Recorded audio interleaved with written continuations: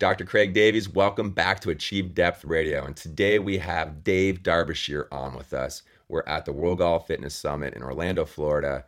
And we are so fortunate to have Dave join us because he is an absolute wealth of knowledge and he's extremely difficult to get a hold of. Dave has been in the game probably before I have been in it, which is a long time now. And he started out in his home country of Australia working with Australian rules football and the prestigious Victoria Institute of Sport, where he started working with some of the best golfers in their country. And that led to him working on the PGA Tour with such stars as KJ Choi, Adam Scott, and Aaron Baddeley. And all those players had their best years on the PGA Tour under the tutelage of Dave Darbyshire. He's not only a movement specialist, but he's a physical preparation coach. He looks beyond movement, which he is an expert in, but also taking a look at what is food and nutrition doing to your body? What is your environment doing to your body? What is water, hydration, all these different things that we can control? How's it affecting your ability to perform not only in athletics, but in your day-to-day life? This is an absolute treat. I'm really happy to have Dave Darbyshire on the podcast. This is Achieve Depth Radio. Let's get to it right now. Ladies and gentlemen, welcome to Achieve Depth Radio. These are the leading experts in energy, nutrition, water, health and human performance, fitness and personal medicine. If you're looking to maximize your mental, physical, athletic, and professional performance, these are the experts for you. Achieve Depth Radio, this is not what's now, this is what's next. Hello everyone, welcome back to another edition of Achieve Depth Radio. I'm Dr. Craig Davies, and today I'm joined at the World Golf Fitness Summit in Orlando, Florida, with one of the most interesting men in the world, Dave Darbyshire. Dave, thanks for being here, bud. For those who don't know, I met Dave probably over a decade ago, well, way more than a decade ago, out on the PGA Tour. You were one of the original guys who made a living working with the most elite golfers on the planet. And you've worked with world number ones. You've just worked with all kinds of fantastic athletes. You've moved from being on the PGA Tour to working with athletes from other sports and living an incredible lifestyle in Hawaii. But I'm going to start with how you got on the PGA Tour and eventually transitioning into all the amazing things that you're doing that I think a lot of our audience could benefit from learning a little bit about. Yeah, so I was part of an institute in Australia that was fortunate enough and produced some pretty good athletes onto the PGA Tour at one time, the likes of Jeff Ogilvy, Allenby, Appleby, Baddeley. You know, we had a good core group of guys that came out of that place. And Vern, my boss at the time at the Institute, had moved over to America working with a bunch of those guys, and KJ Choi approached him and said, could he work with him? And he said, no, but I may have someone. And that's where the whole journey began. Came over. I was a bit naive at the time. I think I was 25. Really hadn't traveled that much. I was doing too much work. I showed up on the doorsteps of America with a one-way ticket. So that didn't go down too well. Excuse me, sir? Yeah. Are you staying? I was. So I met with KJ and I ended up moving to Houston for 5 years to work with KJ. And then it evolved to doing some work with Aaron Baddeley and Nick O'Hearn in that time. And then it just kept snowballing from there. I went exclusive with Adam Scott for pretty much the rest of my career on tour. And then sort of falling into different athletes at different times while I was out there, which was nice. You know, broke up the repetition of just being on tour. Yeah. And had some fun experiences with some pretty cool athletes during that time. And during that time, I was going to Hawaii a bunch to do some work, and met my wife, and now I moved to Hawaii. Yeah, and you've been there for a while now. Yeah, I'm coming up 7 years. So definitely not local, but you know, local-ish. I know a lot of locals. Yes. Yeah. Yeah, right. So before you lived in Hawaii, you were living for a little while, I can't remember how long now, but in Aspen. Yeah, I was living in the valley in Aspen. It was just I'd lived a bunch of different places around the US, San Diego, Seattle, and then I moved to Colorado and wanted to live in the mountains for a while. another pristine kind of place. And Yeah. I've always been into my environments, and I like nice places and healthy places. So that was definitely one, and if not the top healthiest place I think I've ever been in the continental US. Right. Yeah. Absolutely. It's super clean. Everything's just so nice. It's a good way of living. Yeah. And so, you've always been, from what I've, from my interaction with you, as one of the people who are searching to find answers of how to improve either athletic performance with your athletes or to improve your ability to thrive as an individual, like health and wellness and all those wonderful things. Remember you guys were doing studies on players when you guys were out on tour, whether it was hydration studies. Yeah, we did the hydration study. Yeah, and it was pretty startling how people were more unhydrated than they expected, right? But you were doing things like that, and then you went into Aspen, which, like you said, is a very healthy environment to be in, and now you're living in Hawaii. And can you explain some of the things that you're doing while you live there to help improve your own personal health and wellness? Sure. I've always been one for, kind of being self-sufficient. I kind of like to know where all my food comes from. Yeah. Where my water comes from, and so I've definitely started my own. And I'm pretty lucky that I live on a coffee plantation.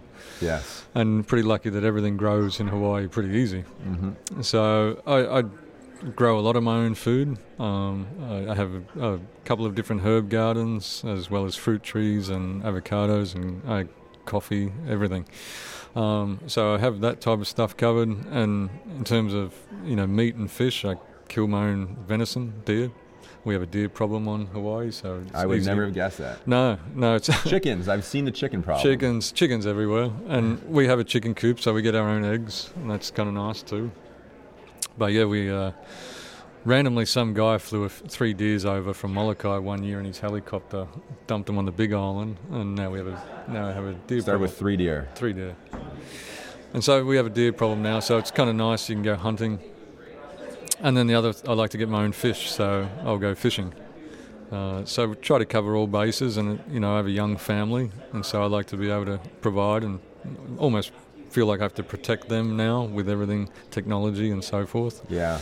And so, I wouldn't say I live in the jungle, but it's pretty close. Right. And so personally, I like to, try to do as much as I can in a simple way of living. In terms of food and so forth, but I also have a couple of clients there that allow me to explore other means and kind of have a nice endless budget to do that, to explore performance and health and wellness, and that allows to be rubbed off on me at the same time. So we're doing some pretty crazy things over there that I haven't dabbled a lot in the past, but definitely am doing now. So some really interesting stuff, and it's fun. It's fun. Yeah, it's fun to be able to experiment on yourself, where things that you're experimenting on will have a lot more upside than downside. Absolutely. But I want to go just for a second with your food, because I think it's very more so moving forward than ever before. Probably is the importance that people start taking what they put into their bodies into their own control. Right, like Absolutely. You live in Hawaii, so that it is easier to grow food, no Sure. question, than some people who live in an arid and like a Scottsdale might have struggles growing some foods, but they can grow other things well. But regardless of all that, what percentage of the food that you eat, not including when you're traveling, but when you're at home, do you feel like you're either hunting yourself, growing yourself, or like just self-sufficient? Percent-wise, I'm pretty high. We have a lot of things covered. Especially, I don't eat a lot either. I kind of fast for most of the day during the day. Yeah. So dinners mostly I can cover, at home. So the percent's quite high. 70-80%. Yeah. Only if things aren't in season that I have to maybe go find something somewhere. But there's such a good community there that if one of the boys hunts and gets a deer, then shares it. Amazing. Someone gets 3 fish, then they'll share the mahi-mahi, Yeah. And it's quite a nice little community where you kind of look out for each other. I just caught 3 fish, I'm going to bring one over and cut it up and give it to them. And it just keeps going in a circle like that. So I'd say a lot of the food, and the food if I need to buy, we have 2 really good markets there that are all locally grown, all organic, all nice, no pesticides. We know where it all comes from, we know the people, and so we're pretty self-sufficient. And in saying that, we're also looking at going in on buying a block of land purely to farm. Is that right? Yeah, so I have a couple of clients, and he's interested in one guy's interested in funding this whole project. We'll find a local guy, a local Hawaiian, so he knows the seasons and the seasoning and how the food works, and we'll employ him to grow an acre of food. Yeah.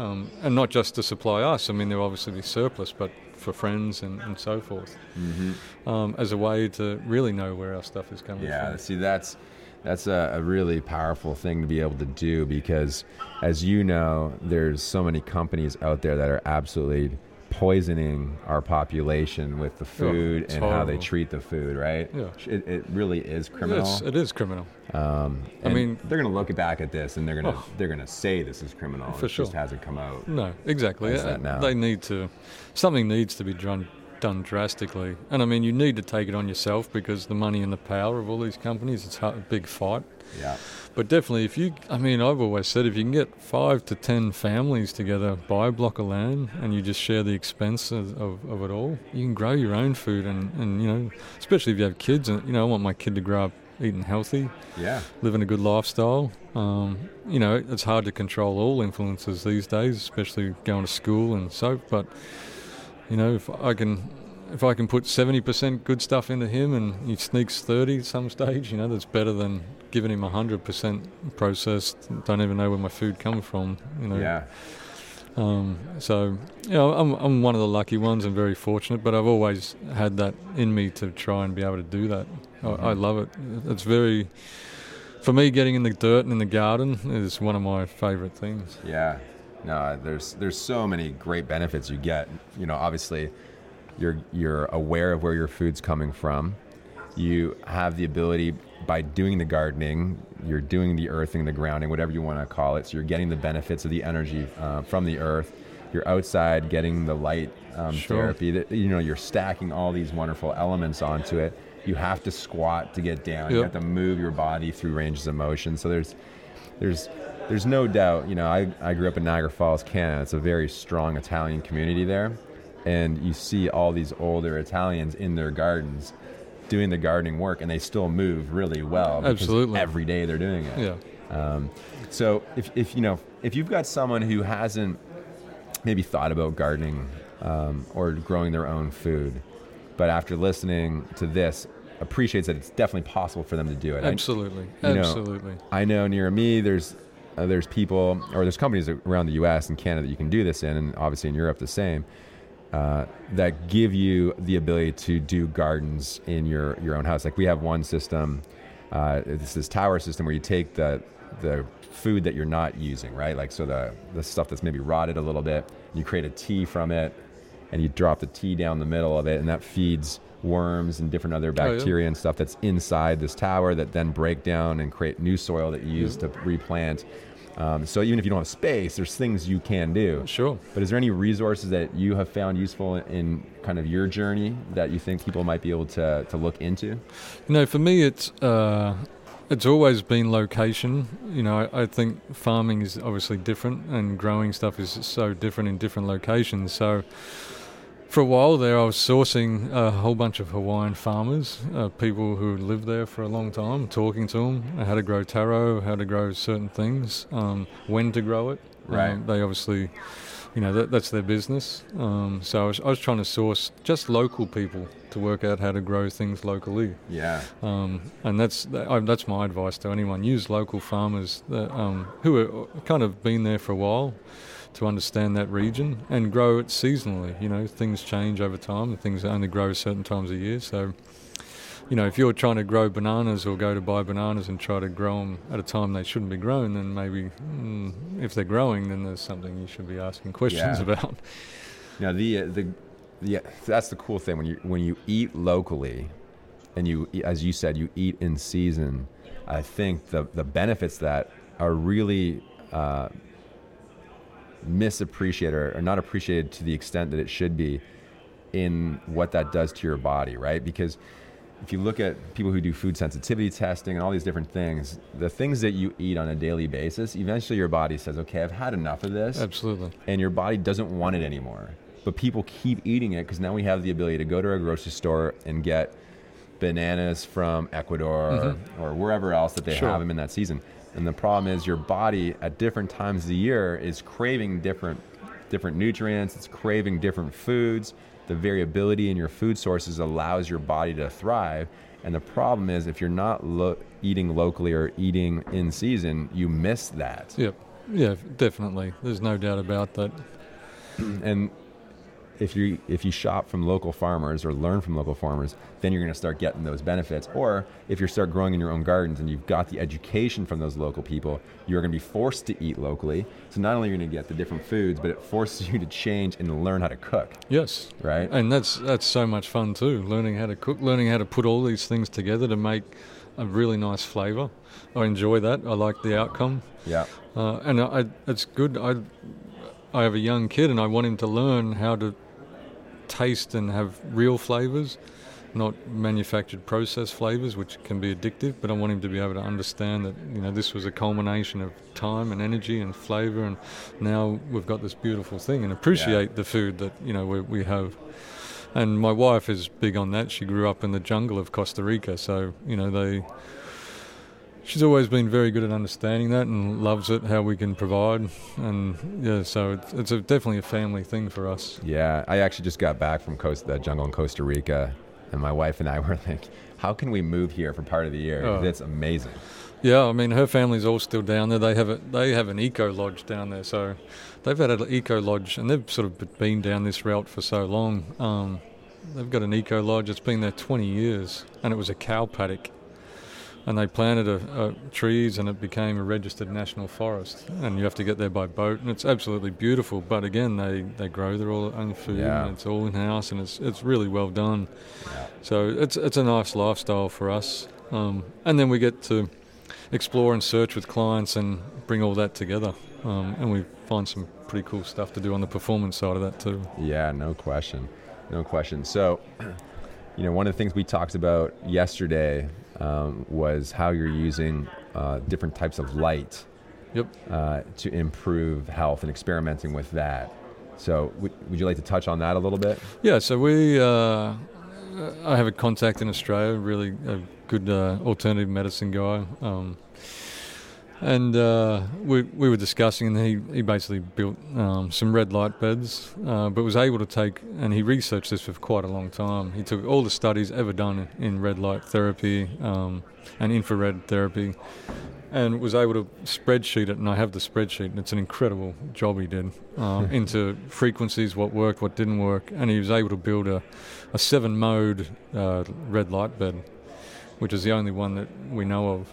That can have different frequencies for different things, and we got one. I've got a panel in my house. We'll put one in a client's house, and the difference has been dramatic for sure. Is that right? What kind of things have you seen? Definitely skin quality changes. You know, it takes the good part of UV, obviously. But for us being out in the sun all the time, you know, you get kind of weathered, but the skin shine and the skin almost oiliness feels like it comes back. Okay. So that's been really, really good. The health of both of our eyes, so there's a mode for eyes and brain. Our eyes have got whiter and the colours have got stronger. Is that right? Yeah, so we've taken photos over time too to document this. No way, that's cool. To play around with all our little sequences and things that we're doing. But definitely red light therapy is a way to go in the future, for sure. Yeah. And you're starting to see, you know, people are starting to appreciate, you know, whether it's light or sound, just different energy frequencies and the benefits that the body can have, and understanding how the body works in the physics more so than the last, you know, whatever, 100 years where we've been so chemically derived in our health, so-called health. So we also play the same frequency sound at whatever the bed is set at. Okay. So we're getting both the light and the sound at the same time, which Amazing. has a nice feel afterwards. Yeah. You always feel very, very grounded once you get out of the red light. Yeah, it completely makes sense. And so you've worked with, besides the golf, you've worked with people who are some of the top cyclists of all time. Yep. What are some of the things you've learned from working with those athletes? I enjoy the crossover of athletes because I think everyone has a story to tell, and you can take certain things from. But that sport is, you have quite not a sedentary sport, golf, but there's 6 hours of walking for a little bit of nothing. Whereas cycling is, you talk at the tour, it's 3 weeks of basically going to hell. Just grueling. Yeah, grinding, and the body takes a toll. But I've watched that sport grow over the years, and they're doing some really cool things too. I noticed last year there was one team even to the point of all washing their laundries. Each rider in the team had their own washer and dryer.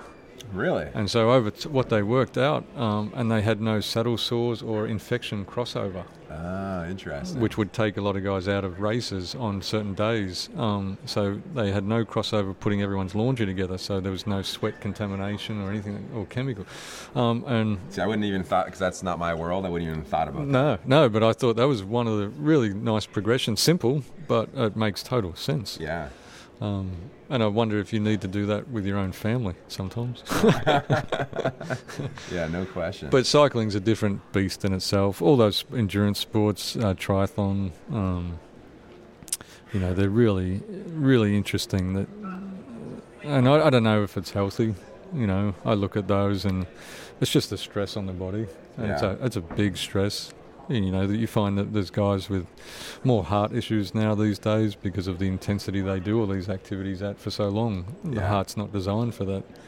We were designed to walk for long periods of time, sprint to get some food, not to go at those levels for that long. So it's definitely a fine line between what you can and can't do and how to keep someone healthy. Yeah, no, I think in a lot of cases, sport for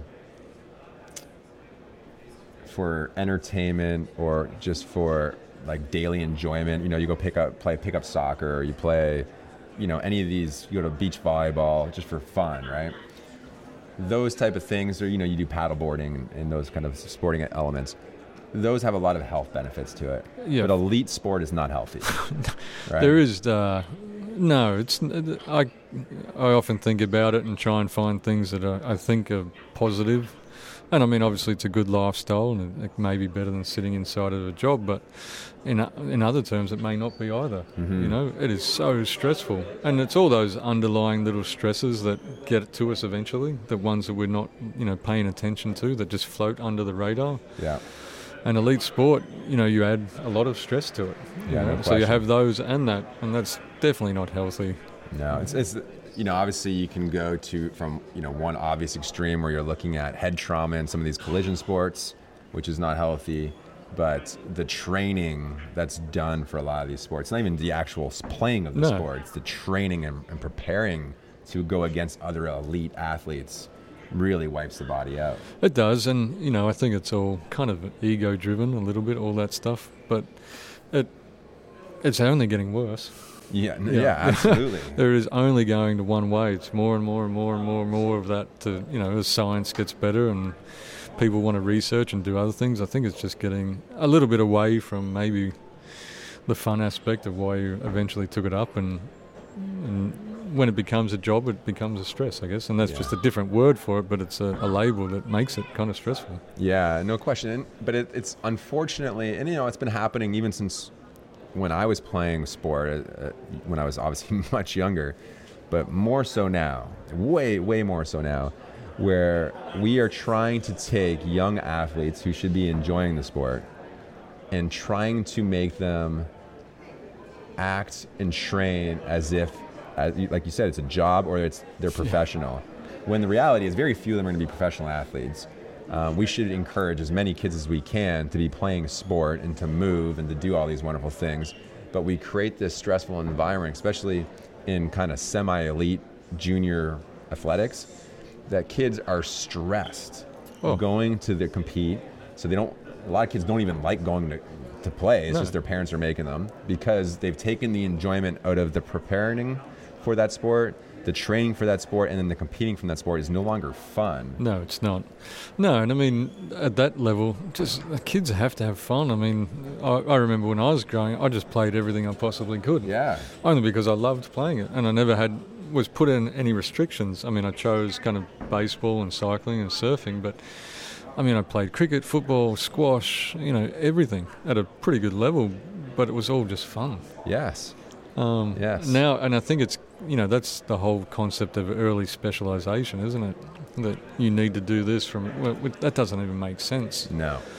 And the reality is there are very few kids, say they're 12 years old, 11 years old, 10 years old.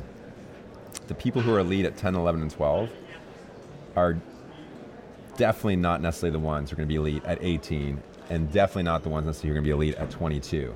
But we're starting to remove children from sport because they are maybe the 10th best in the sport at like, say, when they're 10 years old.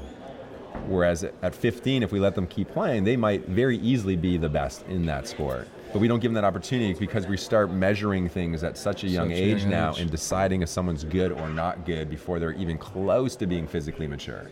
For sure. And I think that it's just the whole professional world has shifted down to kids, as you were saying.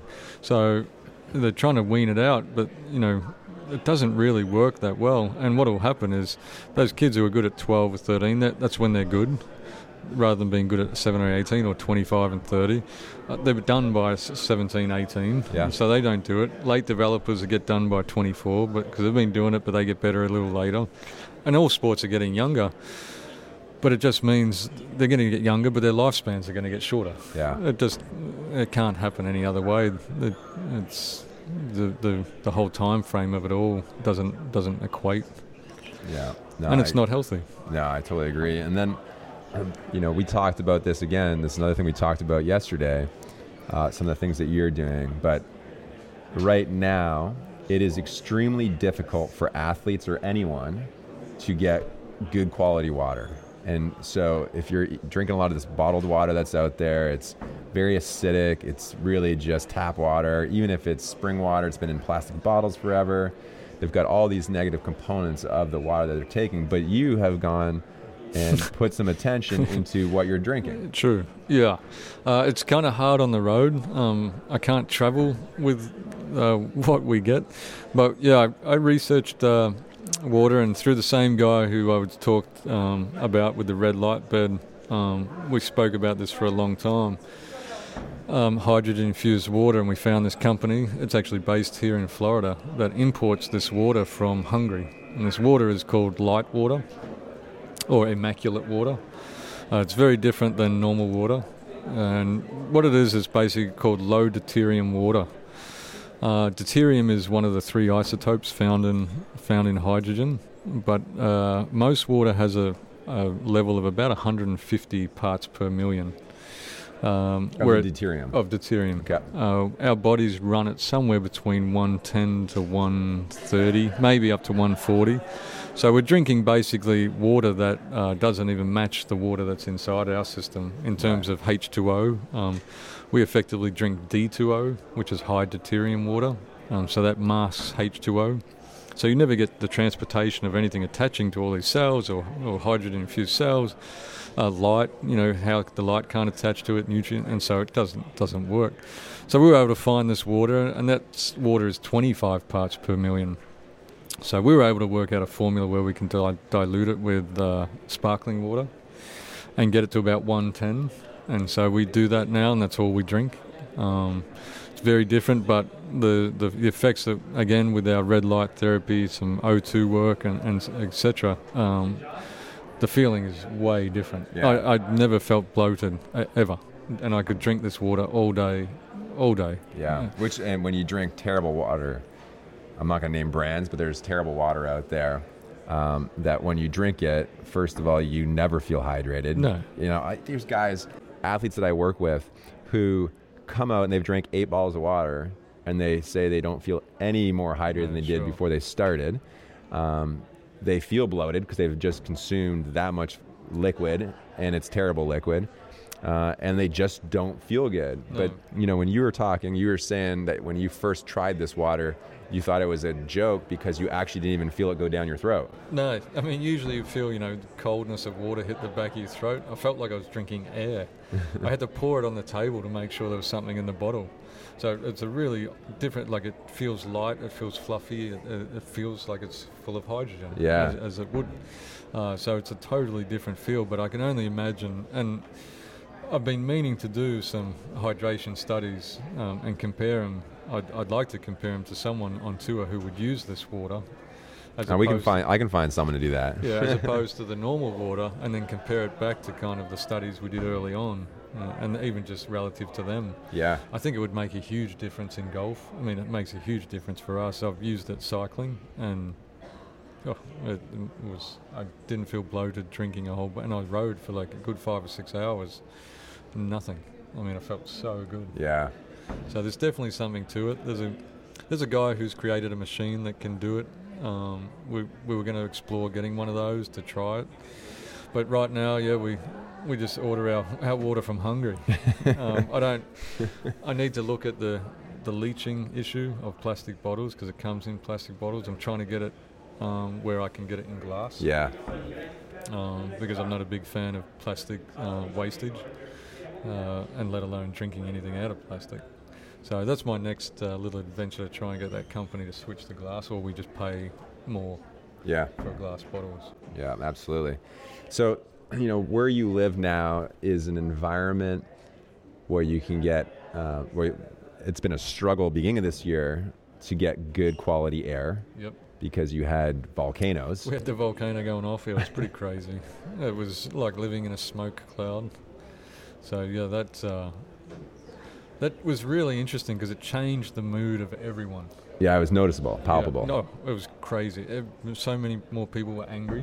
Really? So, depressed. Like it really showed me the difference between the light effect of light, sunlight, and blue skies and nice water, as opposed to dim light, drowsiness, grey, and the effect of colour. And you should come spend some time with me in Canada in the wintertime where I lived growing up, because it was grey for about 150 days in a row. Yeah, I tried Seattle for a while. I couldn't do it. And then the Vogger stopped, and the air quality is the best it's been in 40 years. And I mean, the difference in people is incredible. Everyone's happy again. It's nice, and it's such a huge change. And that's just one element of health. That you're just looking at light and air quality. Light and air quality. I mean, yeah.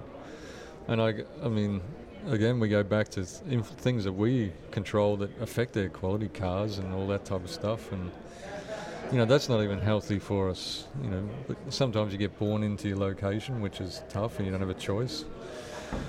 But definitely looking at air, I put air readers on my house to read out air quality and inside the house to try and see. I mean, our house is kind of a big Hawaiian old house, so I wanted to try and protect my young boy as much as I could with air purifiers. And I did my own studies for months while this was going on to see how low I could get it while he sleeps.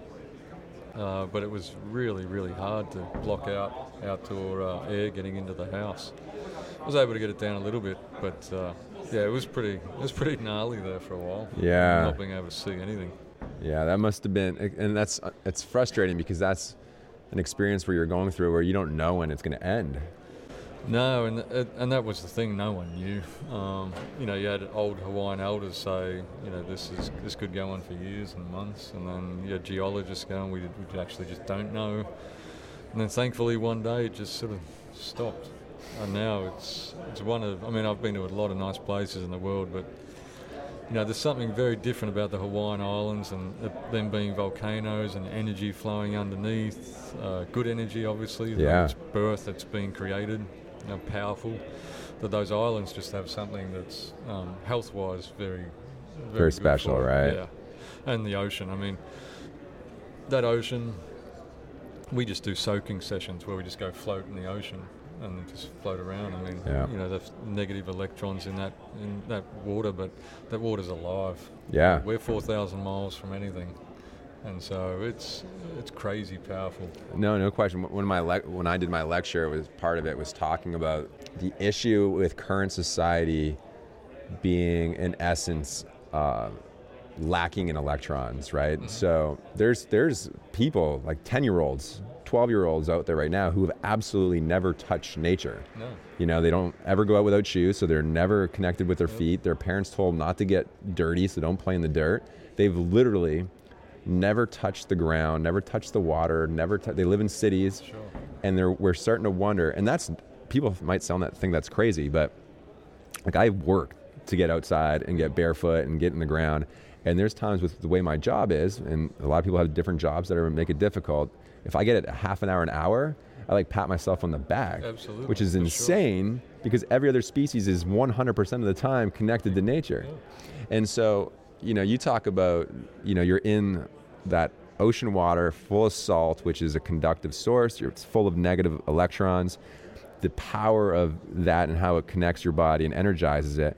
You know, we look at autoimmune disorders and cancers and, you know, heart disease. So we know that when you're grounded, that the red blood cells have an increased zeta potential, which is the electric potential around the red blood cells.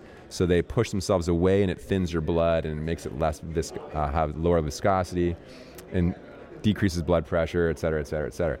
But most people, you're not touching it, you're not having the electron density, and that's one of the reasons we're getting chronic illnesses. Sure, absolutely. So you're going in, I'm glad you touched upon it, because that's what I was going to ask you, not about the ocean, but how much time do you spend where you're just barefoot, walking around, doing your thing as humans really should be doing? I mean, I felt weird putting shoes on to come here, get on the plane. I live a lot of my life in bare feet, but bare feet on different natural surfaces too, like lava rock, sand, you know, the bottom of the ocean. So I get a full different, even in gardening sometimes I'll just go out barefoot. Yeah. Absolutely. And I think that's really important. I mean, I can't, you know, I've been very lucky, but I can't imagine not being around nature. It's really hard to understand that for me. Mm-hmm. But definitely the ocean, and that ocean in particular, has something special about it. I always tell people, if you're not feeling well, just come to Kona and go float for a while. Yeah. It's you feel amazing afterwards. You know, I'm involved in a centre that we're looking to build over there. And all our spas, hot tubs, everything will be pumped in from the ocean. It will be ocean water. Amazing. Yeah, so people will be able to have hot tubs, but it will be salt water straight from the ocean. So that's something we're trying to look to do, which will be really fantastic if we can do that. Yeah, that's very cool. That's very cool. Yeah, the lack of... So now in my lecture I was talking about the difference in our bodies between electricity and electronics. And electronics is the big thing that I'm interested in now, which is, you know, if you look at smartphones, those are based on electronics, low amounts of power, but they can do incredibly sophisticated endeavors, but with super low power. Yep. And that's inside our body. That's how like our connective tissue and all that works, is based on electron transfer through the system.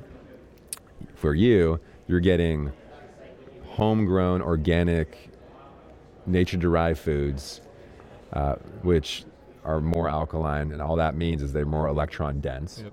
You're getting ocean water, which is one of the most conductive sources and most densely rich sources of electrons.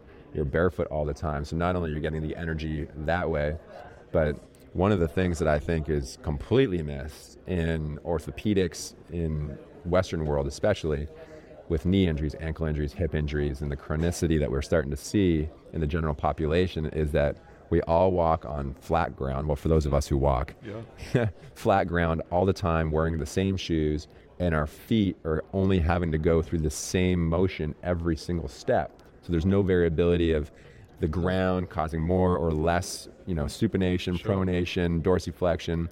The sensors in your foot aren't being activated like you would be if you're going on uneven surfaces, including lava rock or whatever. There's no adaptation at all. No, and so like one of the studies I want to do is take a group of children and follow them for 6 years, right? So say you start in grade 1, you finish in grade 7, and you have the one population who lives somewhere like here in Orlando, which couldn't get any flatter, right? It's just insane. and then take someone from Asheville or somewhere where they're Sure. living in mountains and there's hills and all that kind of stuff, and they're doing outdoor hiking, and look at the ranges of ankle dorsiflexion, tibial internal rotation, hip range of motions, and see how it changes over the course of 6, 7, 8 years as you start to see the repetitive lack of variability in the people who live in Orlando compared to the constant variability of the people who live in mountainous regions or whatever, and just see how things start to change just in that short Yeah, I period of think time. that would be a good study, and I think you could even add it to, someone comparing bare feet to people who wear shoes, and it's nothing to do with the ground, but the weight of the shoe. Right. It's a weight that what we're not designed to be wearing. Even Yeah. if it's so light, even if it's a minimalist shoe, it's still a load. Yeah. And so there has to be some kind of change over time with just picking the foot up off the ground. It's not the same as what it should be. Yeah, no question. Absolutely no question. Now, one of the things I want to talk to you about, because you grew up playing multiple sports for fun, as you mentioned, just things you wanted to do. Yep. You surf. I know you've been paddleboarding, et cetera, et cetera. What are some of the things that you're doing now? Like if you go through, say, 3 months, in the last 3 months, what are some of the activities that you've done? Wow. A couple of mornings a week I'll always do a movement session. Just usually with a client of mine, we'll just explore different things. Tuesday, Thursdays, and these 5 sessions are kind of routine because I train someone and we do it together. Amazing. Tuesdays barefoot running, straight line sprints, and then we mix that up with agility and change of direction on Thursdays. Okay. So and the other days are just all different types of movement. We may do sand, our gym program in the sand down the beach. We may go rock running. We may do sprints across lava rock. That's all. We all cover all those things, and then there's all the activities I do: surfing, paddleboarding, surf ski, paddling, fishing. Sorry, what did you say? What was that? Surf ski. Surf ski. Oh, yeah. A long surf ski. So we'll do that pretty much every day. We do that for an hour and a half. After we train, we take a little break and go and do that. And then it's surfing, fishing, spear diving, anything that's in the water. That cycling, mountain bike riding, hiking. So a lot of stuff. A lot of stuff, yeah. And that's perfect, because that's what I wanted to get to. We play touch rugby. Yeah. We have a lot of stuff to do. So, one of the things that I try to get a message out, which a lot of people find strange because, my background is as a trainer as part of it, and a lot of that's done in a gym traditionally, Sure. right? But I think, and I've mentioned this in previous podcasts, for me, the idea of training in a gym needs to be considered as a supplement to living a healthy, well-rounded, movement-oriented lifestyle, much the same way as for those people who take replacement shakes or nutritional shakes, that shouldn't be the foundation of your nutrition. That should be something you do because you have to, because you weren't able to do other things. Absolutely. Obviously with certain training, doing it in a gym when you're training for a specific sport or whatnot, there's definitely benefits to doing that. But for the average person, I think the gym should be looked at as a supplement to a healthy, movement-oriented lifestyle. Yeah, moving is the biggest thing. That's ultimately what we were designed to do, is to move, or lay down and chill and take a break. Yeah. So anyone, the gym for me is an interesting world, that whole world of going inside to exercise on a machine that you created to do this one little move. That's not how we're designed and what we're designed for at all. Mm-hmm. I know it's time, some people do use it as a time constraint, but the gym for me should always be a place I go, and you kind of, we're on the same path, go to, that I may need to go restore or refix or do something to allow me to go back out and start to play again. Yeah. And I just want to play. Yeah. I want to play with anything, just try it. If I haven't done it, just try it and play around with it. But if I keep doing it over time, my body may change. Okay, I'll maybe go back and do a couple of these exercises in the gym, controlled environment, to allow me to go back out and play again. Yeah. And that's how I think and you're right, that's how it all should be developed.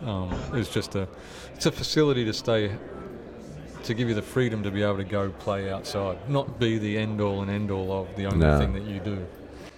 Yeah, and like, I grew up obviously in Canada, and if you're in certain locations up there, the outdoor activities in the winter are still very accessible to. Just got a fan. Our one fan. That was funny.